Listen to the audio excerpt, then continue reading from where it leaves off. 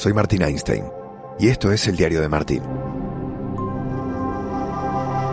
Hoy en el diario vamos a hacer un popurrí. Te voy a hablar de varias cosas, de una linda noticia para quienes trabajamos en ESPN y creo que también para la gente que escucha este podcast en Estados Unidos, porque la Liga vuelve a ESPN, a Disney, y vamos a hablar de eso. Yo arranqué como corresponsal en ESPN cubriendo justamente la Liga Española en el año 2005. No hagas cuentas. Y también hablar de algo muy lindo que tiene que ver con el storytelling y con la posibilidad de contar historias, ¿no? Que es muy bonita. Y luego también con esta liga tan especial que estamos viviendo, que nos entrega tantas miradas, tantos ángulos, tanta tela para cortar. De esto vamos a hablar en este podcast, que creo que me salió bastante bien desde el coche, en un viernes por la tarde con mucho tráfico en Madrid. ¿Te quedás? Como un buen vecino, State Farm está ahí. Arrancamos el Diario de Martín.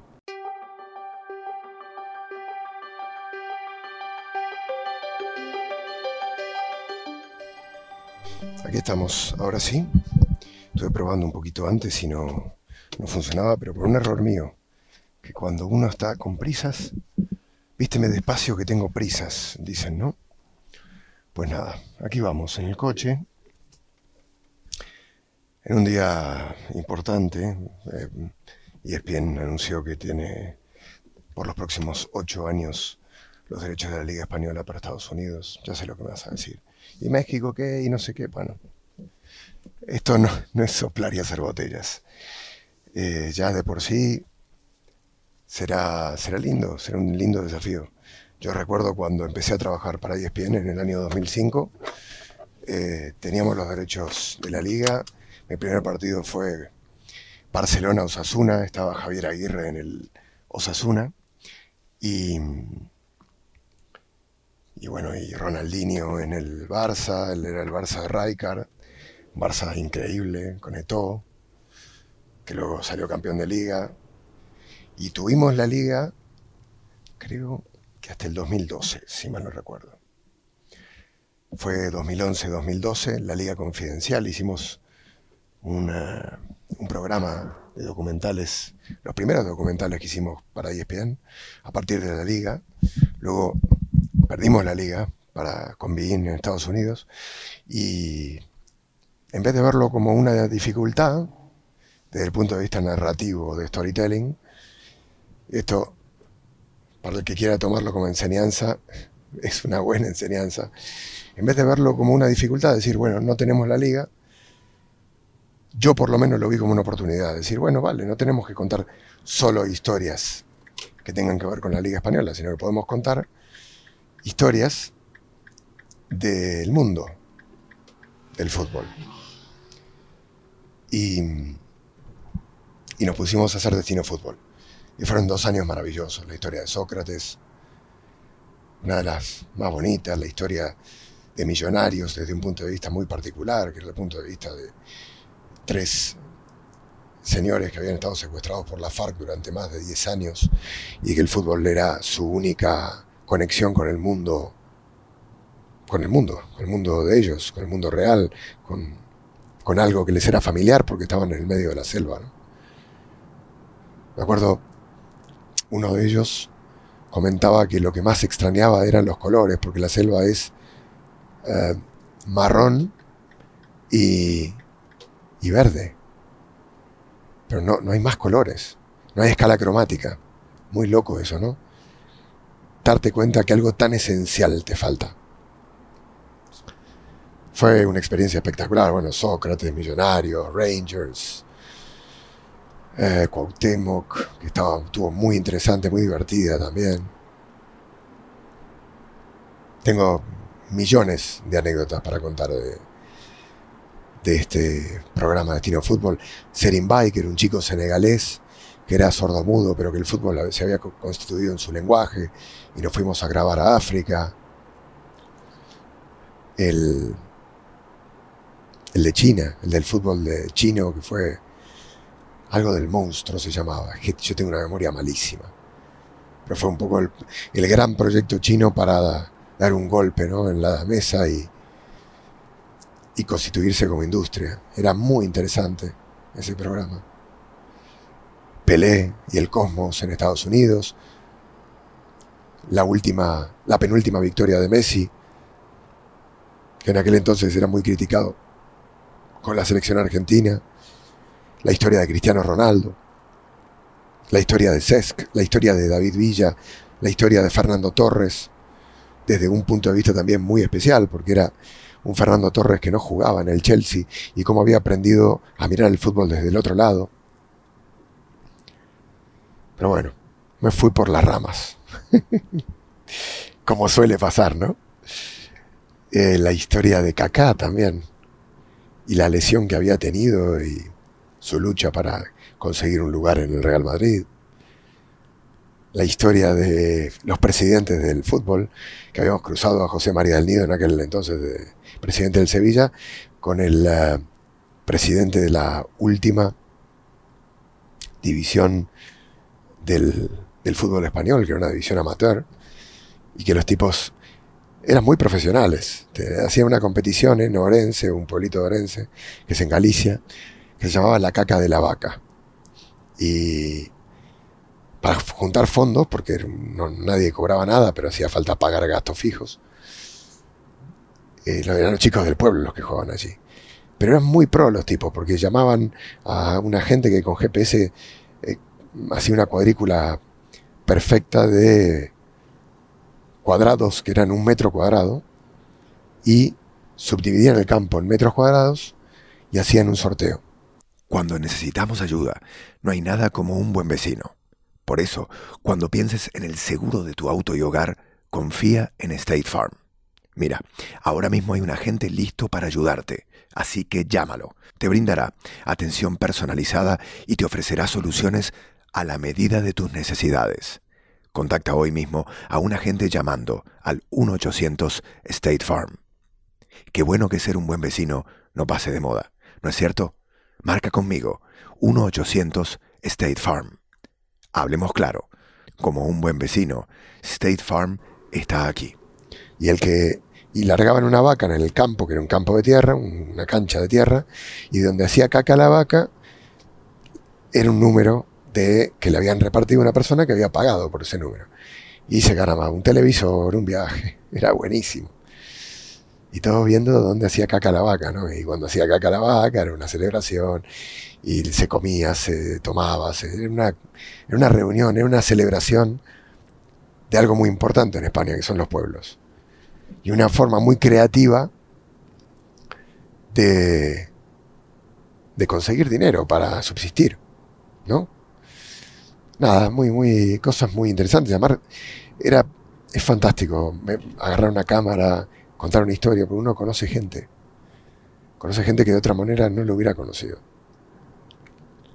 Pues nada, vuelve la Liga Española, seguramente volverán historias sobre la Liga Española, que yo tengo muchísimas ganas de contar, porque en aquel entonces conocía historias y hoy conozco muchas más. Y entiendo mucho más la idiosincrasia. Y no sé, le tengo muchas ganas a volver a hacer storytelling sobre España. Una España que se debate entre 3 equipos. Yo me inclinaría a 2. El Barça ya lo veo un poco lejos, el Sevilla está afuera. Para ver quién es el campeón. Creo, sin temor a equivocarme, que se va a quedar en Madrid la Liga. El Atleti siente el aliento en la nuca del Real Madrid, que yo creo que no va a perder ninguno de los 2 partidos que le queda. Y el Atleti es una bola de nervios, porque yo creo que ganó mucho en el partido del otro día contra la Real Sociedad. Ganó mucho en el sentido de que volvió a mostrar carácter, volvió a mostrar fortaleza, capacidad, mentalidad para ganar la Liga, que es muy importante. Pero habrá que ver si le da, ¿no? Es difícil no fallar. Y en esto el Madrid es experto en vivir y en jugar con la presión. con presión, en saber jugar con presión. Rara vez falla el Madrid. Pero el Atleti lo tiene más cerca, ¿no? Le saca 2 puntos al Madrid, si bien es verdad que empatando define el gol average que le favorece al Real Madrid. Pero quería hablarte, en este pantallazo de tantas cosas que es este podcast, del Barça. Porque tras el empate en Levante, empate sonrojante, si los hay, sobre todo porque el Barça lo tenía en el bolsillo, ¿no? Volvió a conectarse esta debacle del Barça, que logró muy pocos puntos en los últimos partidos, con las grandes decepciones del pasado, ¿no? Con Lisboa, con Roma, con Anfield.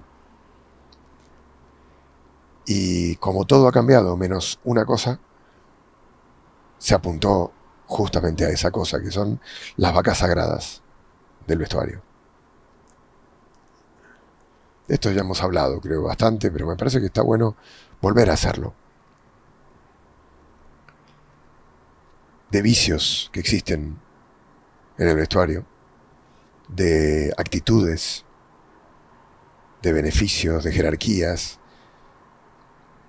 de gente que ha ganado tanto y ha sido tan importante para el club, que tiene un halo de intocable, de que nadie les puede marcar un poco la pauta nueva, ¿no? Los que llegan como que tienen que adaptarse a lo que hay. Y eso es muy difícil. Primero, el Barça tiene una ventaja, tiene un presidente nuevo que ante la situación puede tomar medidas. Pero claro, estos son los jugadores que le hicieron ganar todo a Laporta. Estoy hablando de Alba, Piqué, Busquets, Leo. ¿Qué me está diciendo? ¿Quién puede pensar en dejar a Leo fuera de un proyecto, ¿no? Es una locura. El problema aquí radica, para mí los futbolistas no son el quid de la cuestión. Su poder ha crecido exponencialmente por lo que han ganado y nadie les ha puesto el límite. Bartomeu, nada. Y Laporta acaba de llegar. Y son tipos muy importantes, son multinacionales cada uno de ellos. Sobre todo los que tienen más nombre, ¿no? Y allí yo creo que radica la clave del éxito y el recambio y la transformación de este Barça. En que Laporta sepa plantarles un pulso a estos futbolistas que necesitan que alguien presione del otro lado. Pasión, determinación y constancia es lo que te hace campeón y mantiene tu actitud de ride or die, baby. eBay Motors tiene lo que necesitas para darle mantenimiento a tu vehículo y para llegar hasta el rendimiento máximo. Desde sobrealimentadores, sistemas de sonido, tubos de escape, luces LED y más. Si buscas velocidad, potencia o estilo, lo encontrarás todo en eBay Motors. Con más de 122 millones de piezas, siempre encontrarás justo lo que buscas. Y con Guaranteed Fit de eBay, tienes la garantía de que tu pieza quede perfectamente a la primera o se te devuelve tu dinero. Porque con eBay Motors, quemas llantas y no tu dinero. Con las piezas que buscas, a los precios que quieres, tu auto se convertirá en el MVP que te dará el triunfo. eBay Motors. ebaymotors.com. Solo para artículos elegibles se aplican restricciones. Yo también lo necesito, todos necesitamos un entorno de competitividad, de objetivos, de una disciplina. Sobre todo, digo, donde en un deporte que cuando ganas te creces demasiado, ¿no?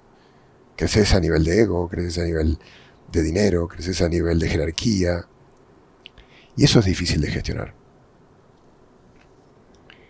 Hasta para los propios directivos, ¿no? Y yo creo que por allí pasa el éxito de Jan Laporta. En tomar una decisión muy difícil. En gestionar un equipo de gran talento, pero que no le han sabido poner límites, ¿no? El Madrid ha cometido muchos errores, pero hay ejemplos de los que agarrarse allí. La salida de Cristiano para mí fue un error, No me parece una buena gestión, creo que es un error de bulto. Cristiano debería haberse quedado en el Madrid. Porque además, Zidane había hecho un trabajo fabuloso con Cristiano. Cristiano gestionaba mejor los minutos, descansaba, había partidos que no jugaba. Y con Leo y con Gerard habría que hacer lo mismo. ¿Cuándo cambian a Messi de la cancha? Nunca. Y yo estoy seguro que hasta a él le vendría bien.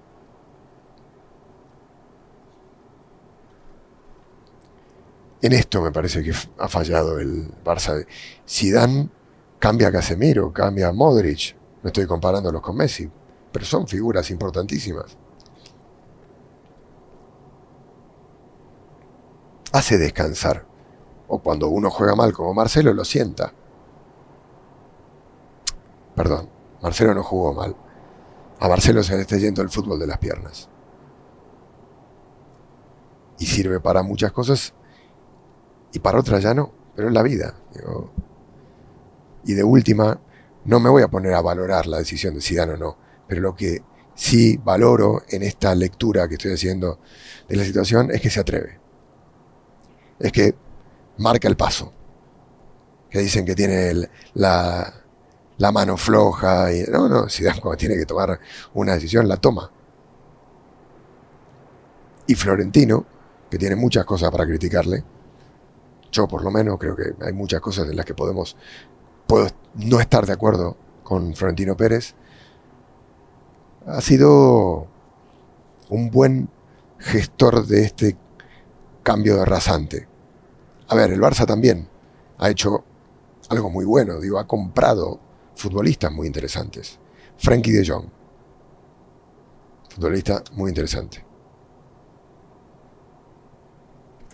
La salida de Pedri de la cantera le ha dado lugar para crecer a Pedri. Y a Ansu Fati, que pobrecito no termina de recuperarse, a Ilach Moriba. Y ha comprado también jugadores interesantes. El Barça ha hecho cosas bien. Las ha hecho. Mingueza. Pero hay momentos en donde scrutiny, se dice en inglés, ¿no? De poner los puntos sobre las IES, de hacer un balance constante de el nivel de sus jugadores, se llamen como se llamen. Y esto no lo ha hecho. Y creo que sí lo ha hecho el Madrid. Y sí lo han hecho otros equipos, como el Atlético de Madrid. Y esto huele a desgobierno. Se atreven con Griezmann, pero no se atreven con otros. Griezmann para mí es un muy buen fichaje. Dicen, no sirve para el Barça. Los buenos jugadores sirven. Sirven. Griezmann es un gran jugador, pero ha entrado en un lugar complicado.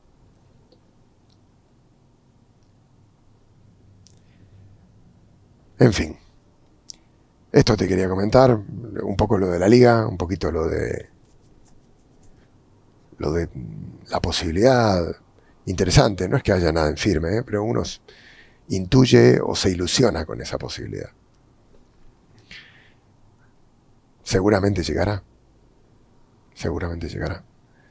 Y luego también esto que te cuento del análisis, ¿no? De esta liga que entrega tantos vértices, tantos ángulos sobre los que reflexionar. Bueno, nos dejamos acá. Espero que te haya gustado. Yo sigo en el coche. Hay bastante tráfico. Claro, es viernes a la tarde. Y además aquí han levantado el estado de alarma, por lo cual la gente que no podía salir de Madrid, que está desesperada por moverse, por viajar. Madrid es una ciudad con mucha gente que tiene familia en los pueblos de España y bueno, que no ven hace mucho tiempo. Entonces hay mucha gente que se está moviendo y esto evidentemente hace que la carretera esté como está. Paciencia. Vísteme despacio que tengo prisa. Este fue el diario de Martín. Nos escuchamos en la próxima.